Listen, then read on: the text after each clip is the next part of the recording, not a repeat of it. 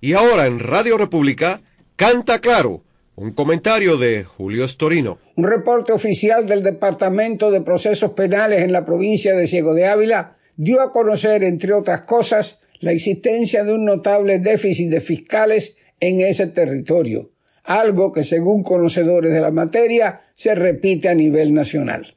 Allí en Ciego de Ávila, por ejemplo, necesitan 93 fiscales para cubrir el trabajo de los tribunales, pero solamente tienen 52. Y según admitió el vicefiscal general de la República, Reinaldo Cruz Rivera, son más los que dejan el sector que los que ingresan al mismo. Los datos originales fueron publicados por Invasor, el órgano oficial de la provincia, el cual reveló además que entre los años 2022 y 2023 se dieron de baja 28 fiscales, que son más que todos los que cesaron en los 5 años anteriores. Los voceros oficiales pueden aducir todas las razones que se les ocurra para el poco entusiasmo que existe entre los que pudieran hacerlo para llenar las posiciones vacantes y convertirse en fiscales al servicio de la dictadura. Pero para mí está claro, clarísimo, que la explosiva situación del país y la ira popular contenida por ahora son dos de los principales factores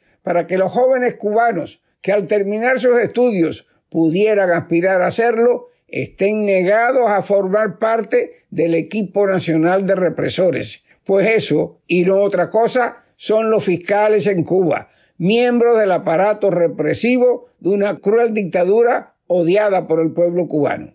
No le den más vueltas al asunto.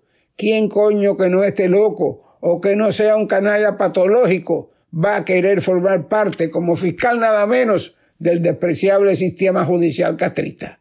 Este déficit de fiscales no es otra cosa más que una importante medida de la real situación en Cuba y del estado de ánimo de los cubanos. Y el que pueda entender, que entienda.